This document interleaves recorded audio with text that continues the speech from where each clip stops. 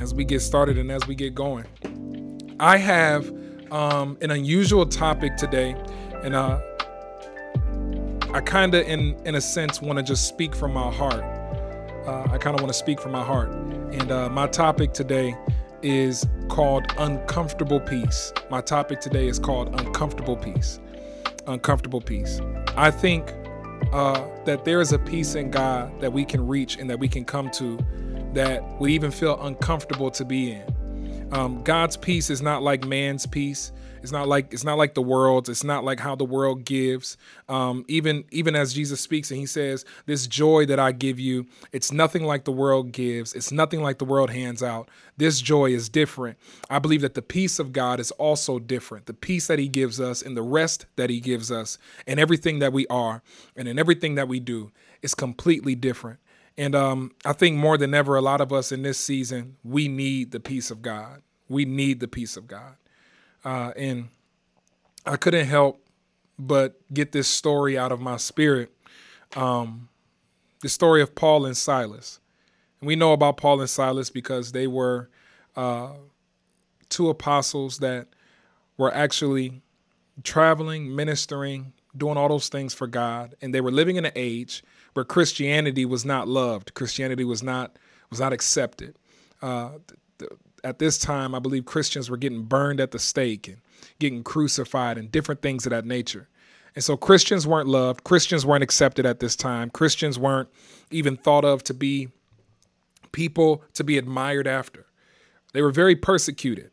And there's a story in the Bible about how one day Paul and Silas went down to a place of prayer and they saw a damsel who had a spirit of divination. Now, this girl who had a spirit of divination would come up, and every day she would, I guess, prophesy to them, and she would give them the word of the Lord. And what she would say to them is, "These men are a great men of God. They've come to tell you how you can be saved." Now, what she was saying wasn't wrong. She wasn't wrong in anything that she was saying. She wasn't wrong, even in what she was, I guess, even in her approach. But the spirit where she was speaking from was wrong. The spirit from which she was speaking from was wrong. It was evil. She had a demonic spirit. It was a spirit of divination. She was like a psychic or a witch. Well, one day Paul gets vexed, and then the Bible says he casts the devil out of her. And she's completely free. She's completely set free. She's no longer a witch. She's no longer anything like that. And the Bible says the people who she was making money for were extremely ticked off. And eventually they formed up a mob, according to Acts chapter 16, verse 22. They formed up a mob, and this mob came against Paul and Silas, and the city officials had ordered that they be, stripped and beaten with wooden rods. So Paul and Silas were beaten nearly to death. And the Bible says in verse 23, this is the New Living Translation, Acts 16, verse 23. It says they were severely beaten and then they were thrown into prison. Acts 16, verse 23. They were severely beaten and then they were thrown into prison. And then the jailer was ordered to make sure that they didn't escape. So the jailer put them into the inner dungeon and clamped their feet in the stocks. The Bible says now, in verse 25, around midnight, Paul and Silas were praying and singing hymns to God, and the other prisoners were listening. Suddenly, there was a massive earthquake, and the prison was shaken to its foundations. All the doors immediately flew open, and the chains of every prisoner fell off. The jailer woke up to see the prison doors wide open. He assumed the prisoners had escaped, so he drew his swords to kill himself. But Paul shouted to him, "Stop, don't kill yourself. We are all here." The jailer called for the lights and ran to the dungeon and fell down trembling before Paul and Silas. Then he brought them out and asked, "Sirs, what do I have to do to be saved?" They replied, "Believe in the Lord Jesus and you will be saved, along with everyone in your household." And they shared the word of the Lord with him and with all who lived in his household. Even at that hour of the night, the jailer cared for them and washed their wounds. Then he and everyone in his household were immediately baptized. he brought them into his house and set a meal before them. And he and his entire household rejoiced because they all believed in God. Next morning, the city officials sent the police to the jailer. Let those men go. So the jailer told Paul, the city officials have said you and Silas are free to leave. Go in peace. I think this story points out how illogical Christianity is. I remember talking to y'all last time, and I had the same hat on last time I was talking to y'all. And when I talked to y'all, I said that Christianity, believing in God, is illogical. It's illogical. It goes against logic. Everything that God asks you to do, it goes against logic. And I think this story points out just how illogical Christianity can be. Just how illogical what God asks of us a lot of times is. The Bible says that Paul and Silas are beaten, severely beaten. That means in critical condition. They're beaten so bad. They're beaten and they're put in the inner parts of the dungeon. They're put in a dungeon where it's dank, it's damp, it's wet. It's not like our prison conditions, which is luxury compared to what they went into. Rats are crawling around. There's feces on the ground, different things of that nature. And they are stripped naked and beaten to where their skin is in ribbons and they're bruised. They're scarred. Their bones are even bruised. They are beat within an inch of themselves. And the Bible says that while they're sitting in there being beaten, or sitting there having been beaten, and they're only in there for preaching the gospel, they're only in there for doing the right thing, they're only in there for doing what God burdened them to do. The Bible says they're in there and they're beaten, and they start to sing praises around midnight. And I think that speaks to the illogical side of Christianity, the illogical side of what God asks us to do. Why, in my lowest moment, why in my worst moment, would you ask me to sing? Or would you have me sing? Why is it that they found joy in the most painful situation that they had endured up to this point, it seems? Why did they have to sing and find joy in those things? And I think it's not that they were superheroes. Really hear my heart as I talk. I think that it's not that they were superheroes. I don't think that they had a different set of feelings that we don't have today. Yeah, they had different circumstances, and yeah, they lived in a different time, but I don't think that their feelings were different. I don't think that their mindset was different in the sense of, I think pain was still pain. I think heartache was still heartache. I think heartbreak was still heartbreak. I think anger was still anger. I think rage was still rage. I think frustration was still frustration then. And I'm sure that they felt all of those things. And the Bible says that they begin to sing praises and sing hymns at midnight. At midnight. And as they're singing praises and singing hymns, the Bible says all the prisoners were listening. And then suddenly there was a massive earthquake where the prison was shaken to its foundations. And I think the point that God is trying to speak out to us and let us know in this moment is that the peace that he gives us comes in our most uncomfortable moments. God's peace does not come when everything is all right. God's joy does not come when everything is fine. You won't experience the joy of God while you just got your stimulus check, while you just got your taxes, and you just got paid all on the same day. It wouldn't seem as though you need the joy of God in that situation. You are very happy at that moment, some of you. And so what we see is that it's in our most uncomfortable positions that the joy of God can be expressed, can be felt, can be experienced, and that the peace of God can be felt, can be expressed, and can be experienced.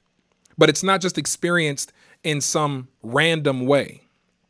It's experienced, it seems by them, or through their example, it seems that it's experienced through effort.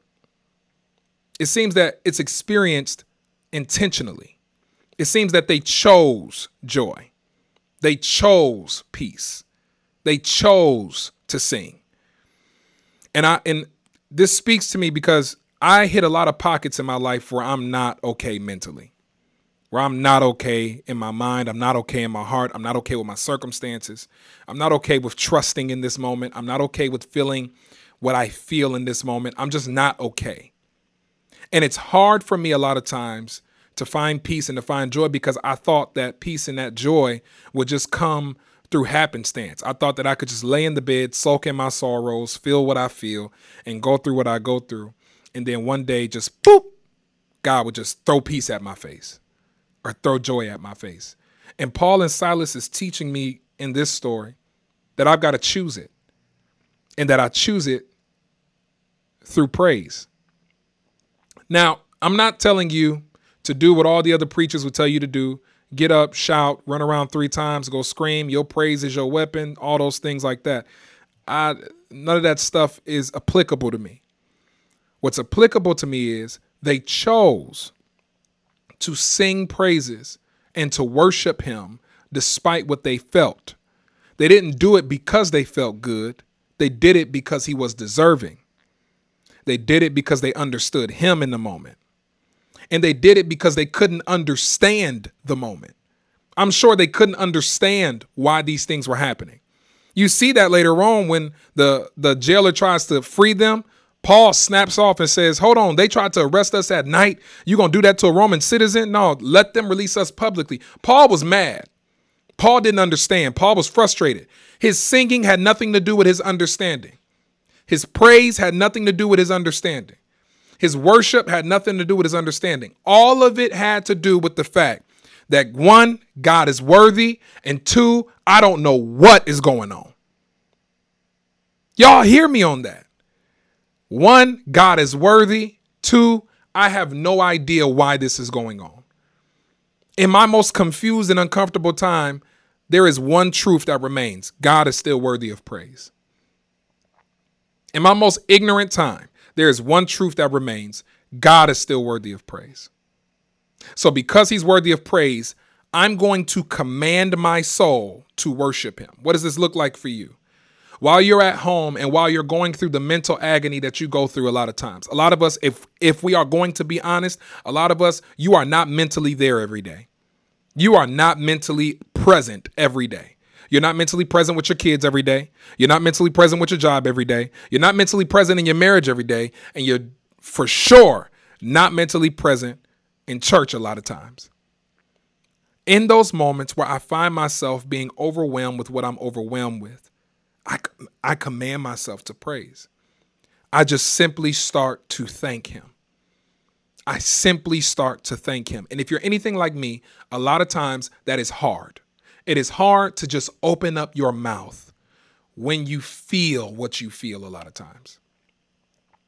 It's hard to just speak out praises and to do all those things when you feel the stuff you feel in the moment you feel it. It's hard to say thank you when you have no idea what you're even thankful for in the moment. But all you really need to know is that he's worthy of it. He deserves it. He's deserving of it. And so you force out a thank you and you go into repetition with it. Lord, I thank you. Lord, I thank you for my breath. I thank you, God, for giving me my mind. I thank you, Father, that I'm not dead. I thank you, Lord, that my children are still here. I thank you, Lord, that even though my marriage is in a wreck, you still allowed this moment and you still give us a new breath and a new mercy every day. God, I thank you. God, I thank you. If you can't say the things that you're thankful for, just start to tell him thank you. And don't do it haphazardly. Don't just do it just to do it. Don't just do it like they do in church. Thank you. Thank you. Thank you. Really talk to a person because he's a person. Really get him in your heart. Get him in your mind. Put him in front of you and say, thank you. Thank you. Thank you. Thank you. Thank you. Catch yourself really saying that. This sounds really crazy to a lot of you, but this is really practical. When they're singing these hymns, they're really singing to somebody. When is the last time you actually believed the words you were singing? When is the last time you were actually believing and actually talking to somebody when you were worshiping? You know, we sing Todd Tribbett song, I Love You Forever. And we just sing it really good. But when's the last time you were actually saying that to him? When you actually put him on your heart, put him in your mind, I hate to say it like this, but almost imagine him in front of you. He becomes real. And then what you say to him becomes real. Then you can praise. Then you can worship. Then you can talk. Let it become real to you. Before I preach in a lot of youth settings, and I've been in some crazy settings. I've been in some crazy different things. Before I preach, one of the things that I do is I have the people in the audience close their eyes and get very quiet. I have them just stop everything. And if the minstrel's playing and I can tell he's in tune with the spirit and he's not just playing anything, and he's like in the moment and he's hearing what he's playing, I allow him to keep playing. If I notice that he's everywhere, I stop him too. And I have everybody just get quiet. And I say, close your eyes. And I want you to imagine Jesus in front of you. If anybody else around you is distracted, you let them be distracted. Give everything that you have to this moment right now. Imagine him in front of you. Picture him. And there's a quiet moment in the audience. And you can imagine you got 100 people in the room. That's locked in.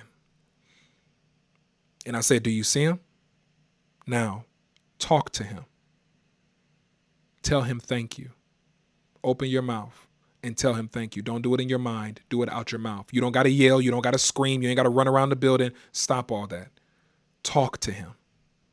When I do that, I promise you, the presence of God that seeps into a room becomes so real, because what you didn't notice was you always used God or talked to God like he was an object. We never really talked to God like he's actually real.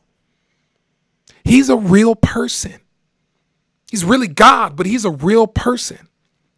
And Paul and Silas caught the reality of who he was, so that even though their skin is in shreds, they're still singing. They're still singing. They sing and they sing. And their praise, they're singing so strong that the Bible says all the prisoners are listening. Because the prisoners don't have a reason to praise. They don't know what to thank. They don't know what gratefulness is in this moment. There's nothing that we are grateful for. And they're marveling at Paul and Silas. How can you sing in such a bad situation? How can you have peace in such an uncomfortable moment? And I don't think Paul and Silas are singing to the crowd. They're not like the praise and worship leaders we have now that say, get up and lift your filthy hands and give them some praise and open up your stinking mouth. They're talking directly to him, so much so that people are joined in worship.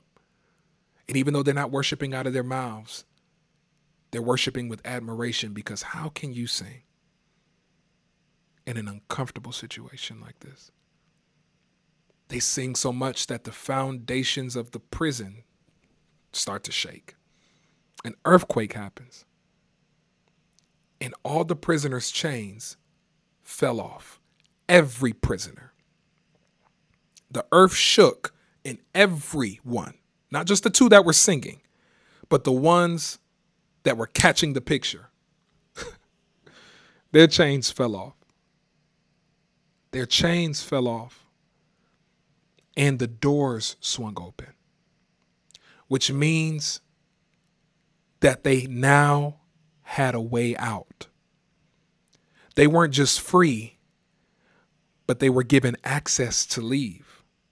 But I think this is the most powerful part of the whole story. They were given access to leave. They were free. But the Bible says they didn't move. They were given access to leave. They were free, but the Bible says they didn't move. So this means that they stayed in the prison, even though they had the option to go. Even though they had the option to leave, they stayed in the prison.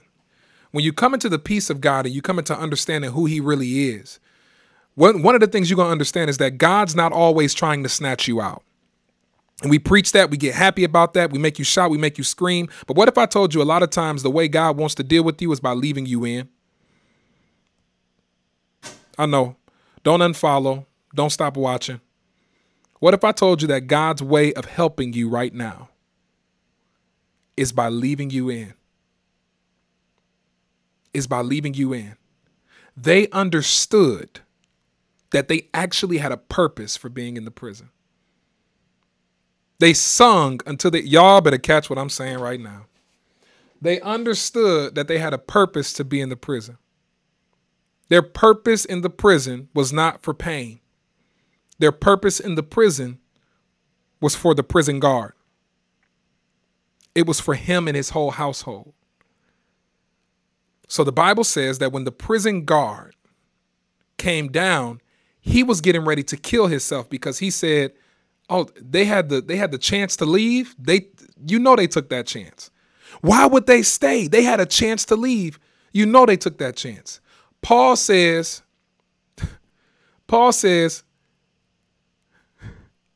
wow, God just dropped something on me so heavy.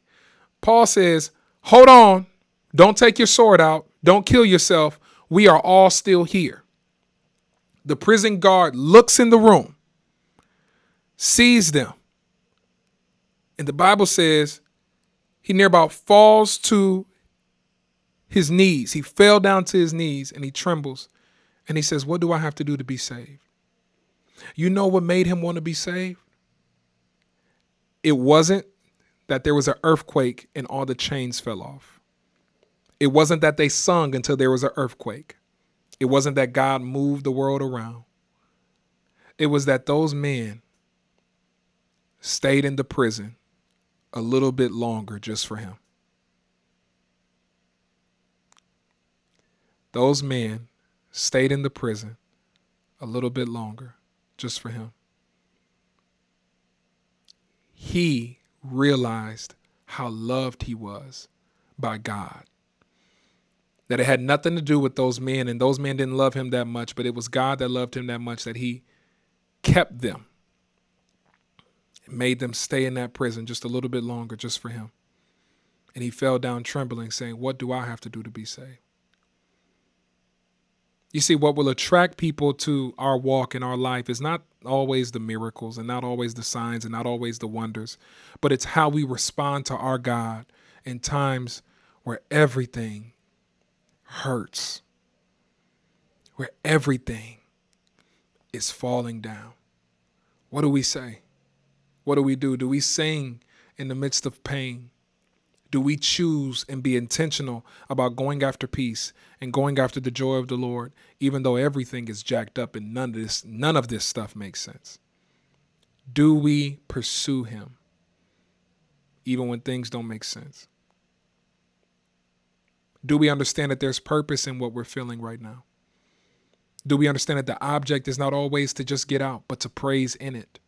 I know that sounds cliche because we just abuse that, but do you understand the power of just thanking him while you feel what you feel until you are healed? I don't know when that'll happen. I don't know when your heart is going to stop hurting. I don't know when you're going to start to feel okay when you hear that person's name again. I don't know when you're going to start to feel okay with what they said now. I don't know when you're going to start to feel okay with what you lost. I don't know, but I know one thing. I know that if you praise and I know that if you love him and I know that if you worship him and you do it despite what you cognitively understand, you do it despite what you feel, you do it despite what you see.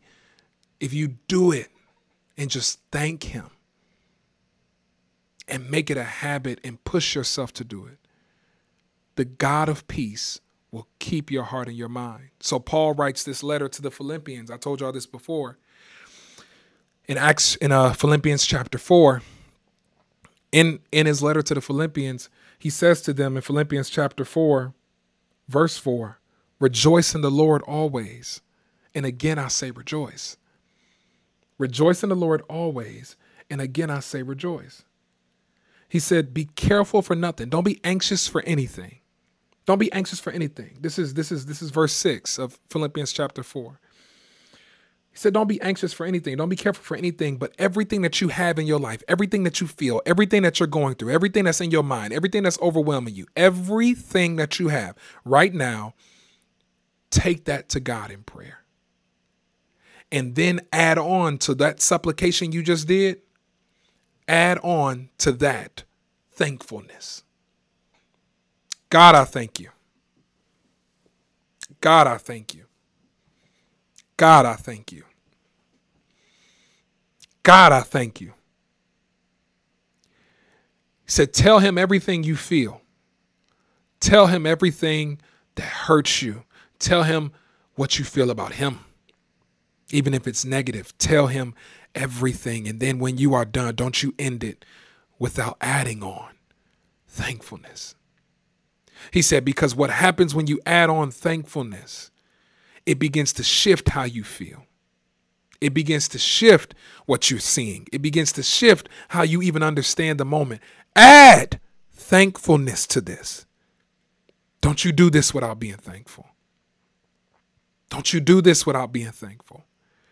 He said, and when you add on thankfulness, verse 7, and the peace of God, which passes all understanding, is going to keep your heart and your mind in Christ Jesus.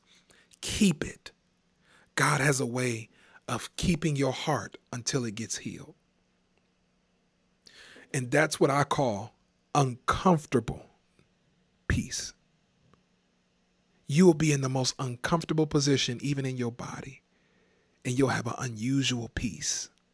That's the peace that surpasses all understanding. You'll have an unusual peace because the God of peace is going to keep your heart, keep your mind. He has to keep your heart because you could be feeling heartbroken. I know what heartbreak feels like, and I know what torment in the mind feels like. And so God has to keep our heart. He has to hold it. You can't handle that pain. It's caused many to put a 40 to their head. It's caused many to take a bottle of pills. It's caused many to hang themselves. You can't handle that. He has to keep it. And then he keeps your mind. And he keeps it in Christ Jesus. And he teaches you how to set your mind on the right thing. No, it's not going to happen overnight. No, it's not easy. No, it's not ideal. But he'll give you peace that passes all understanding. Add on thankfulness with your prayer. I want to add one more admonishment to you. How much do you really pray? And when you pray, do you really pray? How much do we, because I'm talking to me, how much do we really pray? And when you pray, do you really pray? Now here's the question. What do you mean really pray? Well, I ain't got to speak in tongues and do all that stuff like y'all and da-da-da-da. You are more than right. But I'm asking you, are you praying how Jesus said the Pharisees pray in vainless repetitions, thinking that God's going to hear you because of your many words? Or are you really talking to somebody? And are you really praying until a weight is lifted? I know God's teaching me how to. I don't got that down. But I'm learning. I don't feel the best. My mind is not in the best place a lot of times, but I'm learning. I'm just one of those people that'll actually tell you that. A lot of more people feel that way. I'll just say it. No, I'm not okay. But I know that thankfulness added on to my supplication, what I pray to him for, everything I pour out to him, I know that he gives me a peace that's uncomfortable. I shouldn't be feeling peace right now. I should be feeling this. Why do I feel this peace? That's that uncomfortable peace that surpasses all understanding that he gives us, that keeps our hearts and our minds, and it helps us to stay in a hard situation longer. I know that just hurts you, but it helped Paul and Silas to stay in prison longer. What do you think it's going to do for you? Because it shows you your joy and your peace does not come from you getting free. No. Your joy and your peace comes from a realization of who he really is. Do you know who we serve? God will give you uncomfortable peace. I pray that something was said that bless you. I pray that something was said that helps you.